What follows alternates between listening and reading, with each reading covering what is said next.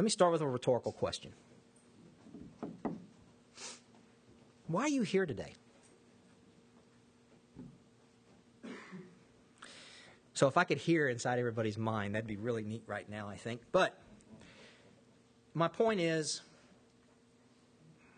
hopefully, the primary reason you are here is to worship your Lord and Savior. One of the things that I've noticed, and I get the chance, we were talking before the service started with other people, and I'm very fortunate to work in an environment, in an office where I can openly talk about my Christian faith because I have other Christians that work in that office, and it's such a blessing. And yes, we do have some disagreements and some arguments every once in a while, not heated, but it's refreshing to know that you're not going to be persecuted by someone waiting to jump on you because you're a Christian. And it makes you appreciate so much more. But in some of these discussions and in previous encounters throughout the last 10 or 15 years,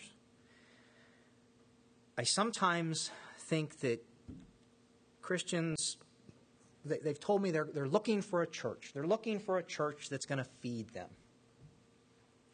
Now, what precisely does that mean? Hopefully, what it means is they're looking for a Bible-teaching church. That a church that teaches from God's Word and is faithful to God's Word and upholds the standards of God's principles. But I notice in some of those conversations that that statement is made almost with a sense of entitlement.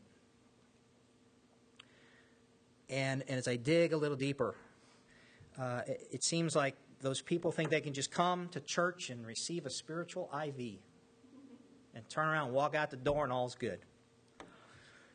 Some even blame the pastor. I actually heard a Christian woman one time, many years ago, put her finger in the pastor's face and say, "You're not feeding me, and it's your job to feed me." Wow. One thing I want everybody to remember is it's the shepherd's job to lead you to the pasture, right? To lead you to the grass and the water, to the resting place. It's not his job to take you by the back of the neck and shove your nose into the food or the water. That's your job.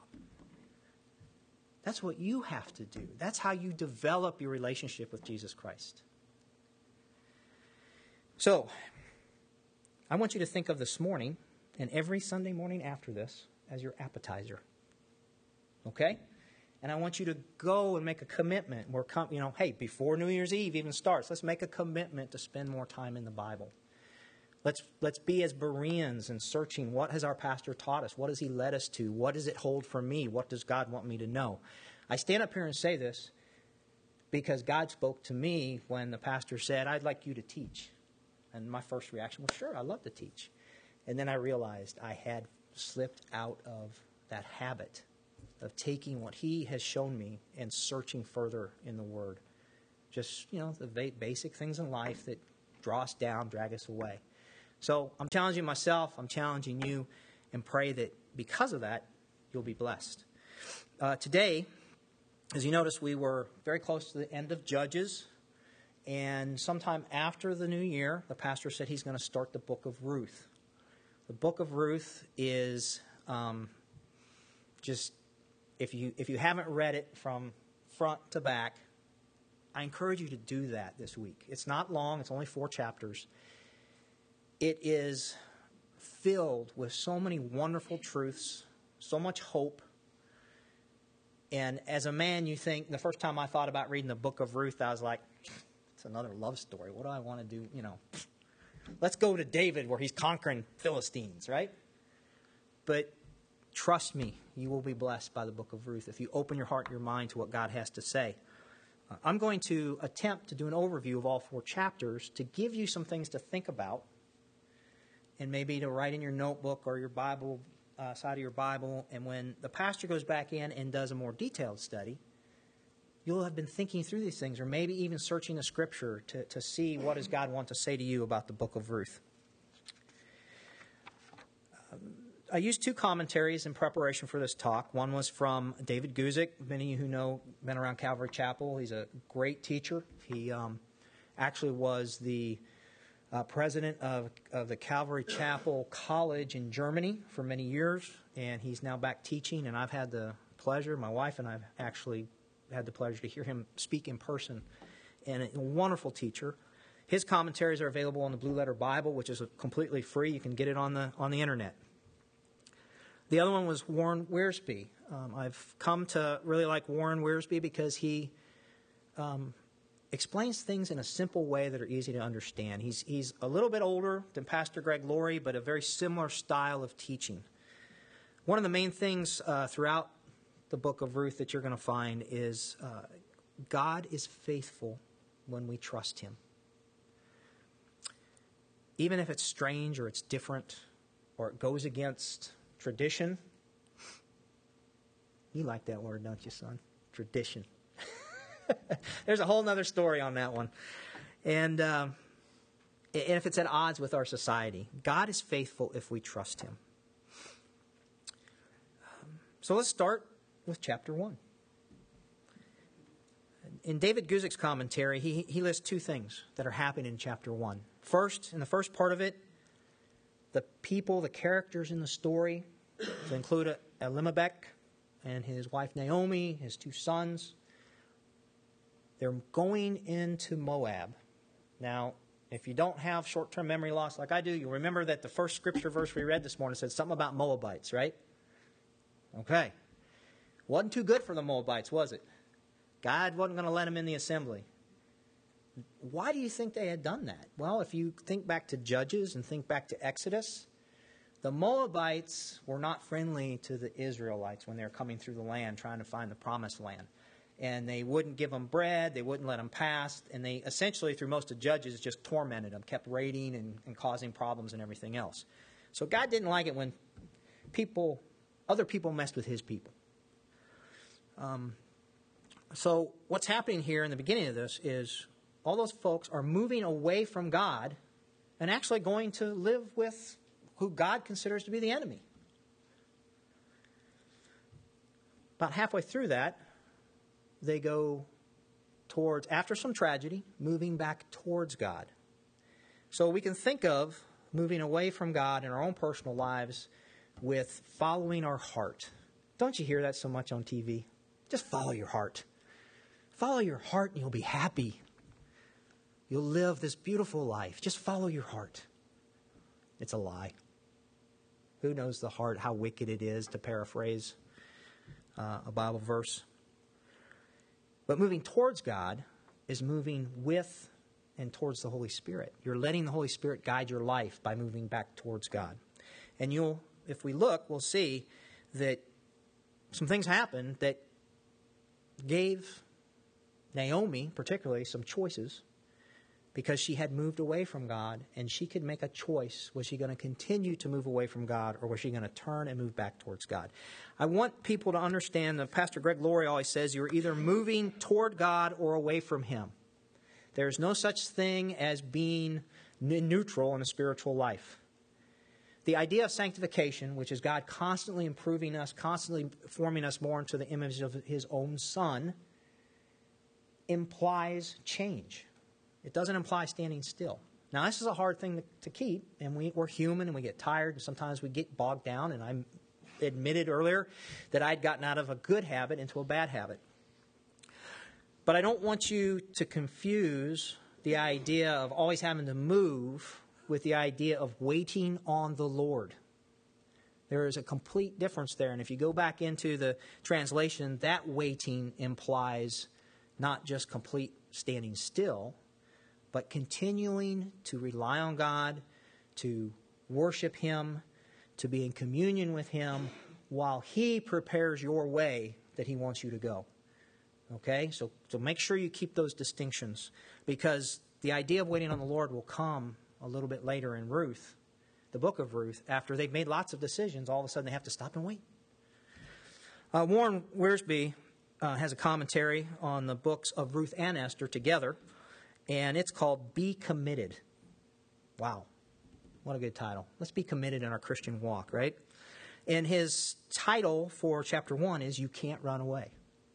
If you are a child of God, He will pursue you to the day you pass from this earth, no matter what you do, no matter where you go, because you've asked for His forgiveness, and He's given that to you. You are now His. He has redeemed you. You are His property.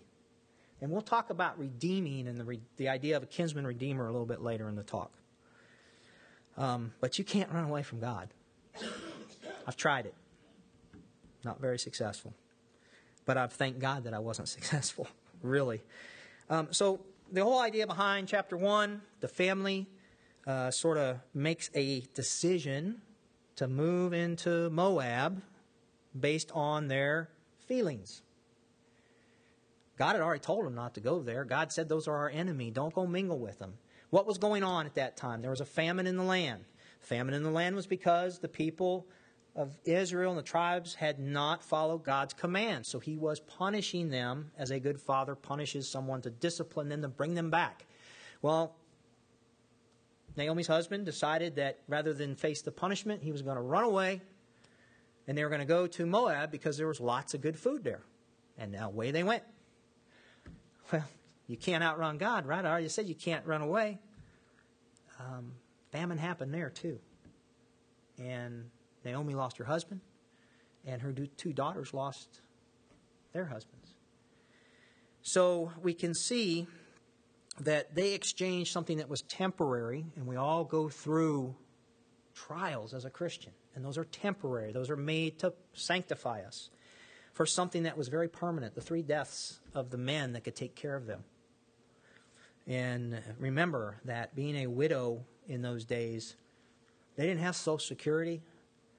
They didn't have food banks. They didn't have the government to come and take care of you. You were on your own and often died early as soon as you were a widow because you couldn't scrape up enough from begging. So the book of Ruth shows us, number one, that the exercise of free will, which is what that family did, still allows God's will to prevail.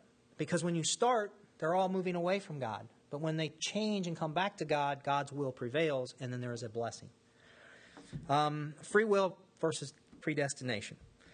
We probably talk for 4 hours on this subject, but I just want to give you some things if you want to look up something a little bit later. This is something that's disagreed upon in the church. Some say everything is predestined. You've got no choice.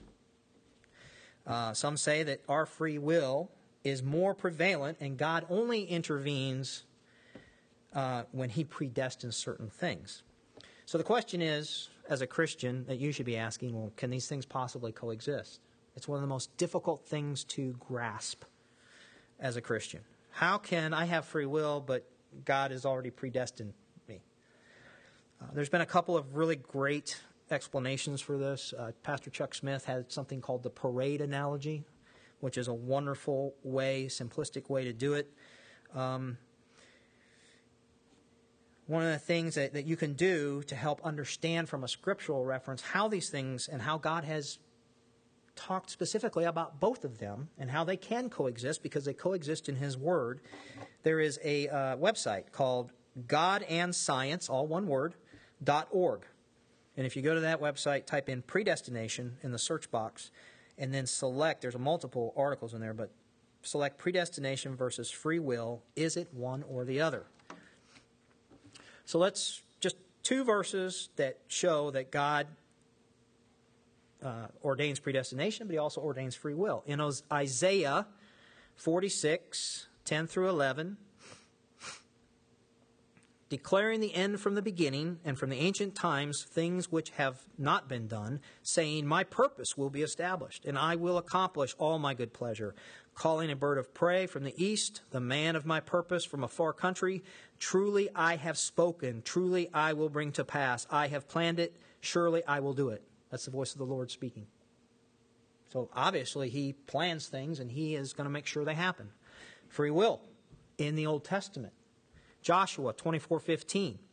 And if it is disagreeable in your sight to serve the Lord, choose for yourselves today whom you will serve, whether the gods which your fathers served, which were beyond the river, or the gods of the Amorites in whose land you are living. But as for me and my house, we will serve the Lord. Joshua had full free will to choose, and he gave the whole camp of Israel the same free will. We'll see that the choices of Ruth, Naomi, and Boaz were all free will choices. Some were right, some were wrong. But we'll also see that God's destiny for them was fulfilled in a wonderful way as we get near the end of the book. There's three other themes for chapter 1, and they all deal with choices. Selfishness versus selflessness. Compromise versus commitment. And bitterness versus repentance. So selfishness. An excerpt from Warren Wiersbe's commentary. There's a Scottish preacher that lived in the 1800s until the early 1900s. His name was George H. Morrison. 9/10 of our unhappiness is selfishness. And it is an insult cast in the face of God. So when we're unhappy, let's examine that and see, is it really because we're being selfish instead of selflessness? And it was told by many people I've heard teach that if you want to get out of your depression or your doldrums, go serve somebody. Take your mind off yourself. Okay? Be selfless instead of selfish. Compromise versus commitment. In compromise, we try to work things through our own efforts by rationalizing our behaviors against what we observe in others. What an easy sin to fall into. But it's a slippery, slippery slope, and it leads us away from God. And we're grasping at the wisdom of men rather than the wisdom of God. Commitment, if done right, now sometimes we can be committed to the wrong things, but committed, if done right, is based on the firm foundation of God's Word that gives us comfort and even joy in the midst of life's stormy seas. True commitment always draws us closer to God, deepens our realization that we cannot possibly do anything without Him. Bitterness versus repentance. This is a difficult passage because it deals with the term Mara and how Naomi starts saying, don't call me Naomi, call me Mara because I'm bitter. The questions you want to be asking yourself is, was Naomi bitter against the Lord? You need to study her actions throughout the entire book. Was the Lord bitter against Naomi? In verse 20, for the Almighty has dealt very bitterly with me. I believe, and some of the other commentators believe, Naomi was actually describing how the discipline to her and her family for disobeying God was bitter. Nobody likes to be disciplined, and it can be a bitter experience. But here's the thing we want to remember. Did she cling to this bitterness that she fully experienced, or did she repent? And maybe it wasn't an immediate repentance, maybe it was a series of events. But did she repent? In Proverbs 15:33, it says, the fear of the Lord is the instruction of wisdom. And before honor, at that point in the book, Naomi obviously wasn't being honored in any way whatsoever. She was a beggar. Before honor is humility. How do we deal with discipline that the Lord gives us? Have we come to a point in our walk with Christ that we fail to even ask God when bad, uncomfortable, discouraged, depressing, or even bitter, notice how they have gotten stronger, things in our lives? Are they part of His plan to discipline us, to turn us back? But again, it's a free will choice. God doesn't give you one chance to say, that's it, you messed up, sorry, see ya. He will constantly woo you back if you're going down the wrong path. Do we hear Him? Nah, sometimes we go for the wisdom of men or the wisdom of women. But when you start experiencing, sometimes things are bad simply because we're in a fallen world. So it's not always discipline. So be aware of that. But if you are experiencing troubling times or difficult times, don't be afraid to go to God and say, Lord, am I doing something wrong? You want me to change? He'll answer you. He'll let you know. In Guzik's commentary, he references John Trapp. John Trapp, this is somebody he references quite a lot in his commentaries. He was an English Anglican Bible commentator from the 1600s. And he was what we would say, he was often very pithy in his commentaries. Very deep thoughts, but somewhat, not sarcastic, but can't think of the word right now. I'll just keep moving on. But he said, many are humbled, but not humble. Low, but not lowly. These have lost the fruit of their afflictions and are therefore most miserable. Think of that. Lost the fruit of your affliction? How could something that's afflicting you produce fruit? Well, remember, Jesus talks about trimming the vines, right? He has to trim the vine in order for it to produce more grapes. Your afflictions can produce fruit in your life.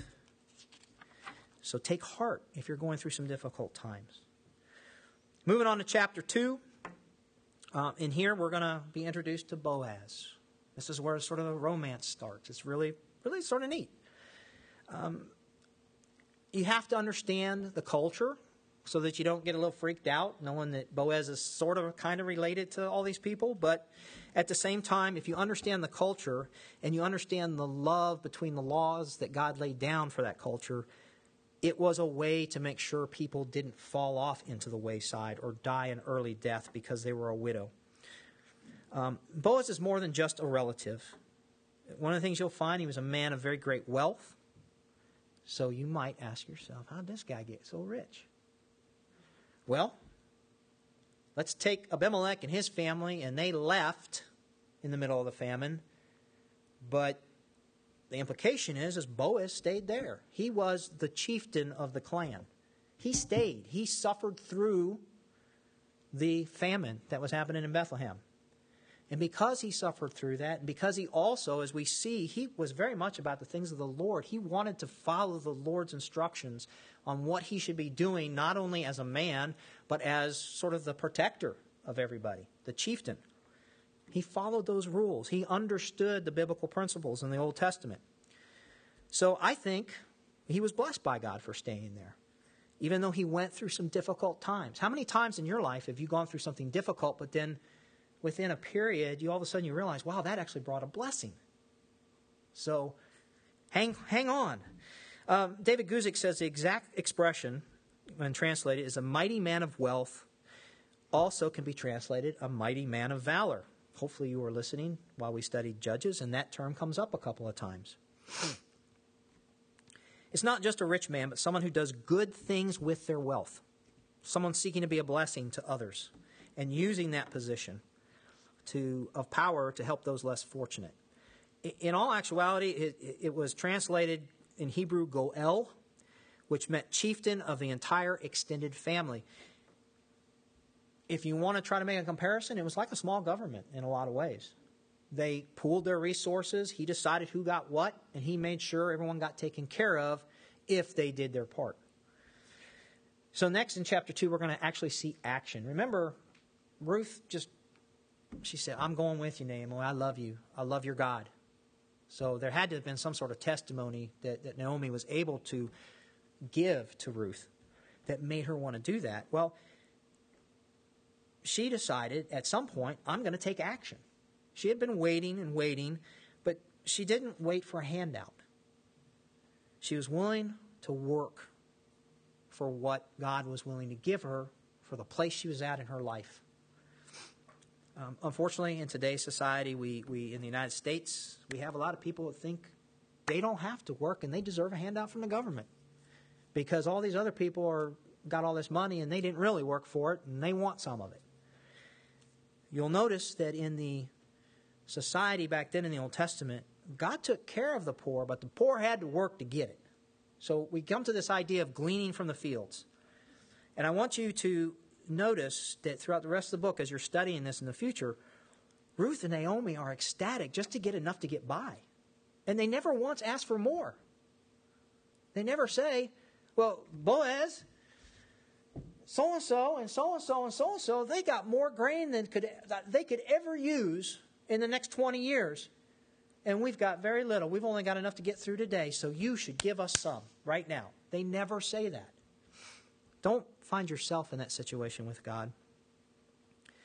Here's a great prayer in the Bible. I stumbled upon this through another study probably 4 or 5 years ago from Proverbs 30, verses 7 and 9.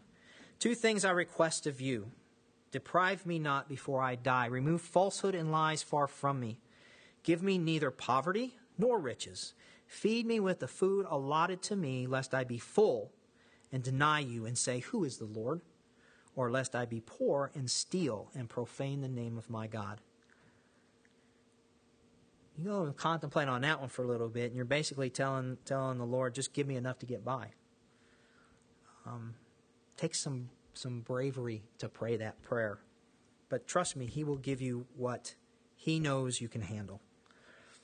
In verses 8 through 13, we start to see the kindness of Boaz, but also importantly, the humility of Ruth. So keep that in mind. There's a kindness that's being extended that doesn't have to be extended, but there's also humility for the receiver. Very important. I think we've lost some humbleness, even as a country. Again, we're married into Christ's family. Ruth was sort of married into Boaz's family because her husband who had died was a relative of Boaz, but she never once demanded that she get something. She waited for Boaz to take care of her. In verse 10, she fell on her face and bowed to the ground, said to him, why have I found favor in your eyes, that you should take notice of me, since I am a foreigner? Point of reference, historically, Exodus 22, verses 21 through 24, gives instructions on how to deal with strangers and foreigners. And there are very, very harsh consequences if you disobey God's word on how to deal with strangers and foreigners. Verses 15 and 16 does a cross-reference to Leviticus 19, 9 through 10, and this is part of the law for providing for the poor. It talks about gleaning the fields, about allowing the poor to come in behind you and take up something that you left for them, but they have to work for it.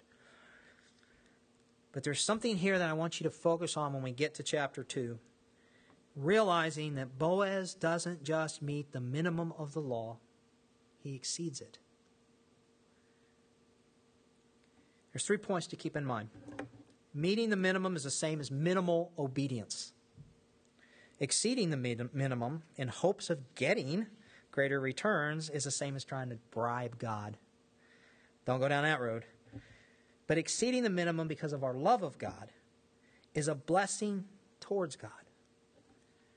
And if we really love him for everything he's done for us, isn't it a joy to bless God by doing things for him out of love beyond the minimum? Where's minimal obedience creep into our lives? Have you taken time to determine what influences your minimal obedience? Could be the clock. Could be certain TV programs. Maybe that desire to hit the snooze one too many times.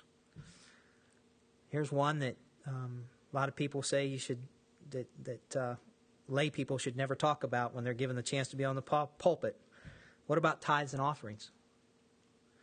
I once had a conversation with a Christian brother who took offense that I suggested to him that now that he'd met that minimal 10% of his gross income, which he was still on the net thing, trying to argue between that it's even greater to find some way to put something aside, even if it's just $5 a week, and put that in this little thing called opportunity giving, because it's no longer a tithe. It's above the tithe. It is now an offering. It's something you're doing specifically to go beyond the minimum. Unfortunately, this person couldn't get past the idea that, it's an Old Testament rule and blah, blah, blah, and I should be led by my heart as to what I should and shouldn't give. And my budget's so small that I would only ever, probably in a year, be able to save $35. Wow. $35 is a lot. Particularly if it's given with a good heart. He missed the story of the widow's mite somewhere in all those years of being a Christian.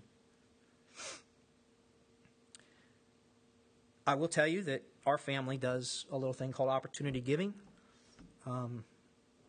And if you want to learn about how much you really love God, and growing is always difficult, but you set up this savings account, and God will lovingly test you. Because about the time it starts to get a pretty significant amount of money, nothing huge, you'll have a washing machine, an oven, and a car go bad all within 3 months. And the first thing you're tempted to do is go in there and say, look, I got this money. I can take this out of here. Don't rob God. The second thing that happens once you get past those trials is it continues to grow. And you still give some as you see fit, but it always seems to grow. God's blessing you for your obedience. But all of a sudden, this thought will start to creep in, and you'll start to get a little more, well, do I really need to give something to this at this point? Is this opportunity what God really wants me to do? And what's creeping into you is your flesh saying, well, if I save this thing to be like $5,000 and then suddenly someone comes up and needs a big money and I can write the check, look what I've done for the kingdom. Don't let that happen to you either. So, just some things to think about. Chapter 3. Chapter 3 gets into even a little more romance. Some commentators say that Boaz actually began to be attracted to Ruth in chapter 2 because she was so humble. Really not that important at this point. Feel free to read the commentaries and make your own decision as to how that applies to your life. But I think it depends on how we view what is happening in chapter 3. And there's 5 things that Ruth did in preparation to receive a blessing of deeper love from Boaz. Number 1, Ruth prepared to meet Boaz. So make a note of the 4 things she did specifically in preparation to meet Boaz. And think about how you prepare to meet God. I will tell you that probably 12 years ago, maybe more, 15, I had really just gotten back into having a relationship with Christ. And it was like my wife and my kids will tell you, I was listening to Bible studies every day, and I was talking to them all the time and, trying to change them when I should have let the Holy Spirit try to change them. But I was introduced as one of the many Bible teachers that often also teaches at Calvary Chapel gatherings. His name is Alistair Begg, and he's from Scotland. I love a God Scottish rogue. I mean, I can't do it very well, but you hear somebody talk like that, and you just know that there's a passionate person. And Alistair is passionate. He's passionate about the Bible. He's passionate about golf. I love that too. And he's passionate, believe it or not, about the Beatles. He grew up when the Beatles were big. And he will often take little snippets of Beatles songs and show how sad they really were because they're grasping at things that are outside of God's kingdom. But with all that aside, he's preaching, and all of a sudden I hear him say, brothers and sisters, what distractions are allowing your life to prevent you from being prepared to enter into a worship of the living God? It's great. Now, my imitation probably wasn't that good, but when he said that, I stopped dead in my tracks, and I thought, man, that guy's talking right to me. Because Sunday mornings consisted of me getting up way too late to prepare in a way that was calm. And I often would have on Fox News, or I often would have on the commentary about the football games that was getting ready to happen, or the baseball games, or whatever. And all this stuff is going on in the background, and I'm trying to get 3 teenagers out the door, and I'm still in the military. And Sam will tell you, if you're not 10 minutes early, you're 20 minutes late. It created a little stress sometimes. But when he said that to me, I realized I had all these things that were happening on Sunday morning that were preventing me from preparing to meet God. And then it can apply to the rest of my life too. But I changed what I do on Sunday morning. Now, our house, if you come to our house on Sunday morning sometime for coffee or breakfast, just let us know in advance you're coming. We'll be glad to have you. But you will either hear Christian music or quiet. One of those two. So, prepare yourself before you come to worship. Think about, is there something that's getting in your way of doing that? Number 2, Ruth submitted to Boaz. Ah, yes, the idea of submission. So if you read over this too quickly as a woman, and don't worry, I'll get to the guys too, you risk thinking it's just another thing in the Bible that makes us have to submit to the man. Men, if you read over this too quickly, you risk thinking, see, if my wife would just submit to my wishes, it would be so much easier for me to bless her and take care of her. Now, people probably don't really say that out loud, but we all know what goes on inside our head. So ladies, I submit to you that if you have a spirit of submission simply because the Bible tells you to have one, you're missing the point. God doesn't want you to submit to your husband or to him so they can lord it over you, so they can tell you what to do, so they can control your every move. They want you to submit because God's plan, and they want you to submit to God's plan. It consistently proves that a loving and trusting submission to biblical principles will provide blessing in your life. Men, if you're frustrated because your wife's not submitting in a biblical way, examine yourself. First of all, your interpretation of a biblical way may be skewed, so you better ask God, do I got this right, Lord? And then you have to ask yourself, am I fully submitted to the rule of Christ in my life as a man? I wish I could stand up here and tell you 100% of my life is totally submitted to the Lord. It's not. I'm a sinner. Things creep in. I get that under control. Something else happens. I'm currently stubborn over a couple of things. God's dealing with me on that too, trust me. But if you compartmentalize where Jesus has control over you and you're not submitted to Christ fully, maybe he's allowing your wife not to submit fully to you to teach you a lesson, right? Nothing says that God can't influence other people in our lives to make you learn something. So ask yourself that, but what can we do? Altogether, think of it this way. The greatest gift anyone has ever been given can only be received when you humbly admit your need for a Savior from God's justified wrath and submit by faith to God's offering of salvation. Admit and submit every day. Admit and submit. I want to give you an example of somebody I know, and when this happened, I was like, wow, this person gets it.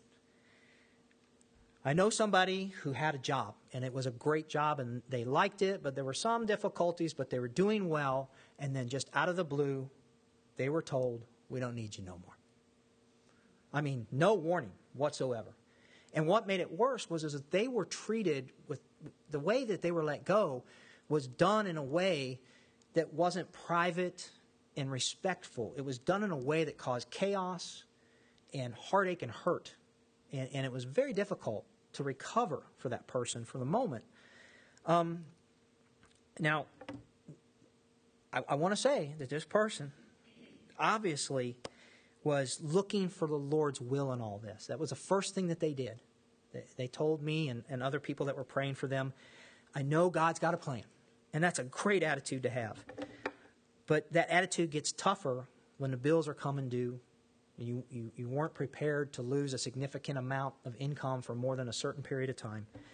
And they experienced frustration. They experienced fear.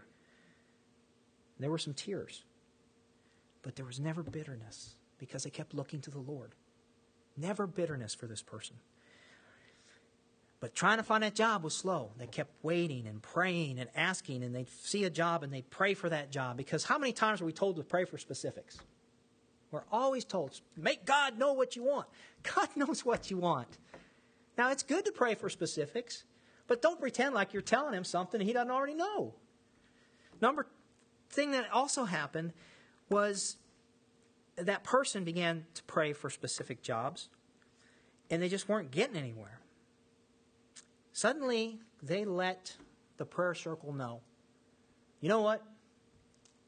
I'm going to turn it all over to the Lord. I'm saying, God, you give me a job where you want me to be, where I can serve you. Man, I hope if that ever happens to me, I can pray that prayer with that much faith. And you know what happened? 2 days later, that person got a job. 2 days. And on top of that, they got blessings that they weren't even expecting. Extra things in terms of extra time because of the commute was so much shorter. Extra freedom in how they conducted their job. It's just an amazing thing to see how God works when we really humble ourselves before him. Number 3, Ruth listened to Boaz. But she not only listened, she believed, trusted, and obeyed. There's action on Ruth's part. Wiersbe, our assurance is not in our feelings or our circumstances, but in his word. Robert G. Allen, some of you have probably heard this many times. What kind of believer are you? Do you believe in God or do you believe God? There is a major distinction. People who believe in God simply acknowledge the existence of a higher power. Sort of like those folks that come in and wait for their spiritual IV, right? People who believe him enough to do what he says, to seek a deeper relationship with him, to constantly be looking in ways they can share his love with the rest of the world. James 2:19 says, believe that there is one God. You do well, even the demons believe, and they tremble. Point number 4, Ruth receives gifts from Boaz. This section, when you start reading it, you're going to see this as a picture of what we should do when we receive the gift of salvation as we receive our daily blessings from God's grace. Ruth did 2 things. She accepted the gifts with humility and thankfulness. Are you content where you are in life?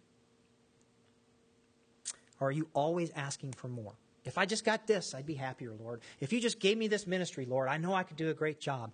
If you would just give me a raise, Lord, we could finally get out of debt and we'd never go back in debt again.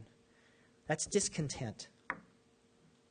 If you're content, you're asking God, take me where I'm at right now and show me what you want me to be. You show me where you want me to be. And that's what Ruth did. She took it with humility and thankfulness. She went back to Naomi and shared the gifts with Naomi. She could have just kept all the grain for herself, but she shared them with her mother-in-law. And are you asking God daily for opportunities to share your faith? Or are you hoarding your faith? Something to keep in mind. Number 5, Ruth and Naomi waited for Boaz to work. Remember we talked a little bit earlier about waiting for the Lord, waiting on the Lord. Wiersbe says in referencing Hebrews 6:12, it is through faith and patience that we inherit the promises. So they didn't try to help Boaz. They didn't try to decide to do a little extra to speed up the marriage. They waited patiently for Boaz to do his job. Psalm 37:5, commit your way to the Lord, trust also in him, and he shall bring it to pass. My oldest grandson loves to say, I got this. And it's really cute when he says it. First time I think we all about fell out of our chairs. And I'm really not sure if it's self-confidence, which is a good thing for a 7-year-old, or the fact that he just doesn't want to wait till Grammy and Papa or Mommy and Daddy decide they're going to do something for him. I think we can do the same thing when we're trying to wait on the Lord. If we don't wait, we can often miss the full blessing. If we rely on our own confidence instead of asking for help and guidance, we often even totally miss the blessing because we've moved from where God wants us to be. Many of you have heard the famous story of the pump house in Lake Forest. Some of you have not. I see Chris, you have not. I'll try to keep it short. I know I'm going a little longer than what we normally do. But I wasn't willing to wait on the Lord. Val and I looked for a home for 5 years, 6 years, trying to figure out where we were going to build, what we were going to do. Remember this, Jason. And I finally just said, this has got to be it. Found the house we wanted, found the style we wanted, found the neighborhood we wanted. The only one thing is it had to be a certain size lot. Never once did I go and ask God, Lord, this seems selfish that I'm saying it has to be this size lot. Can you help me? Can you sort of tell me, is this really important? Nope. We're going to get this lot. Well, on this lot happened to be a pump house. If you don't know what a pump house is, it's used to take water from neighborhoods and push it out into a holding pond. The pump house, according to the realtor, was scheduled to be torn down. So we went and we looked. Yeah, it sort of smells sort of bad, but it's going to be torn down. And we went and we looked, and wow, it's leaking, but it's going to be torn down.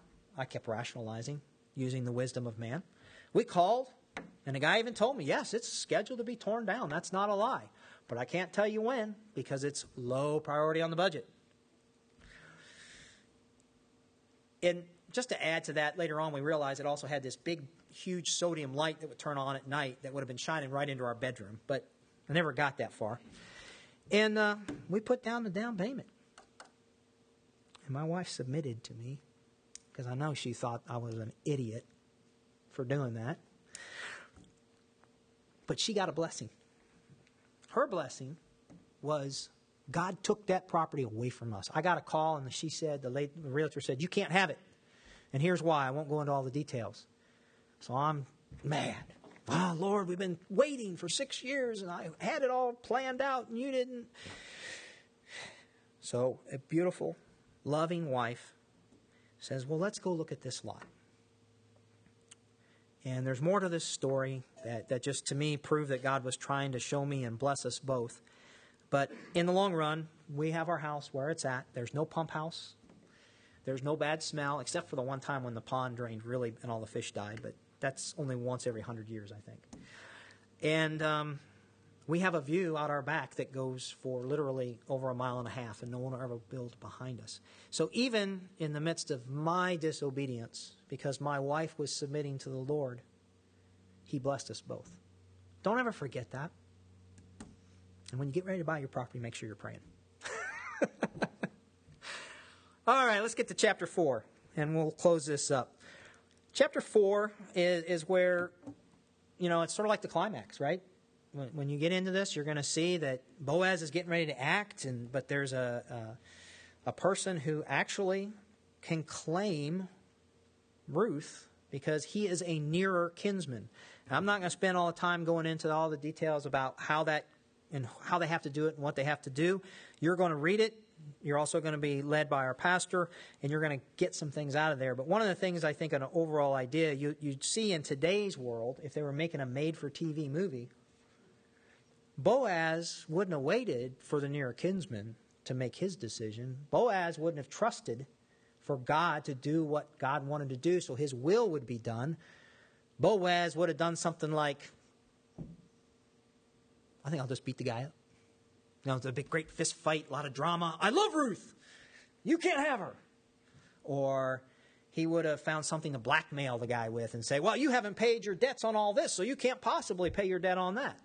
Made for TV, people, God's plan's a lot better. And you'll see that when you study this. I just want you to remember that if you have experiences in your past and you're trusting God, it just doesn't seem like it's working out. Have faith. Ask for prayer. Keep faithful. God's will is always what's best for us.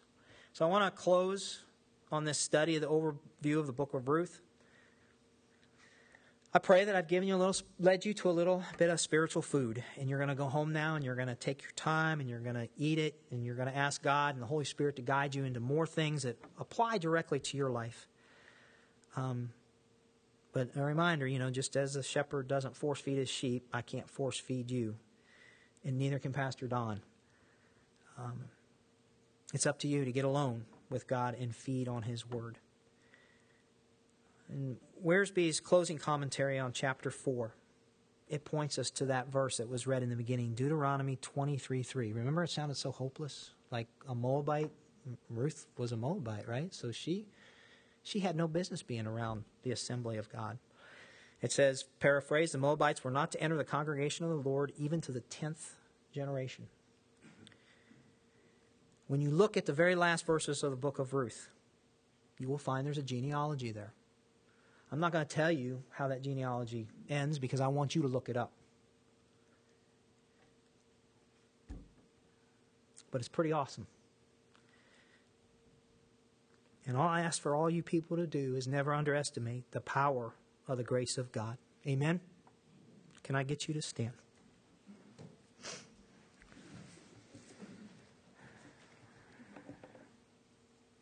If anybody needs prayer, just seek out one of our ushers or myself or Sean or Jason or Jaime or anybody you feel comfortable praying with. We always want to be here to help you in prayer. Please receive the blessing. The Lord bless you and keep you. The Lord make His face to shine upon you and be gracious to you. The Lord lift up His countenance upon you and give you peace.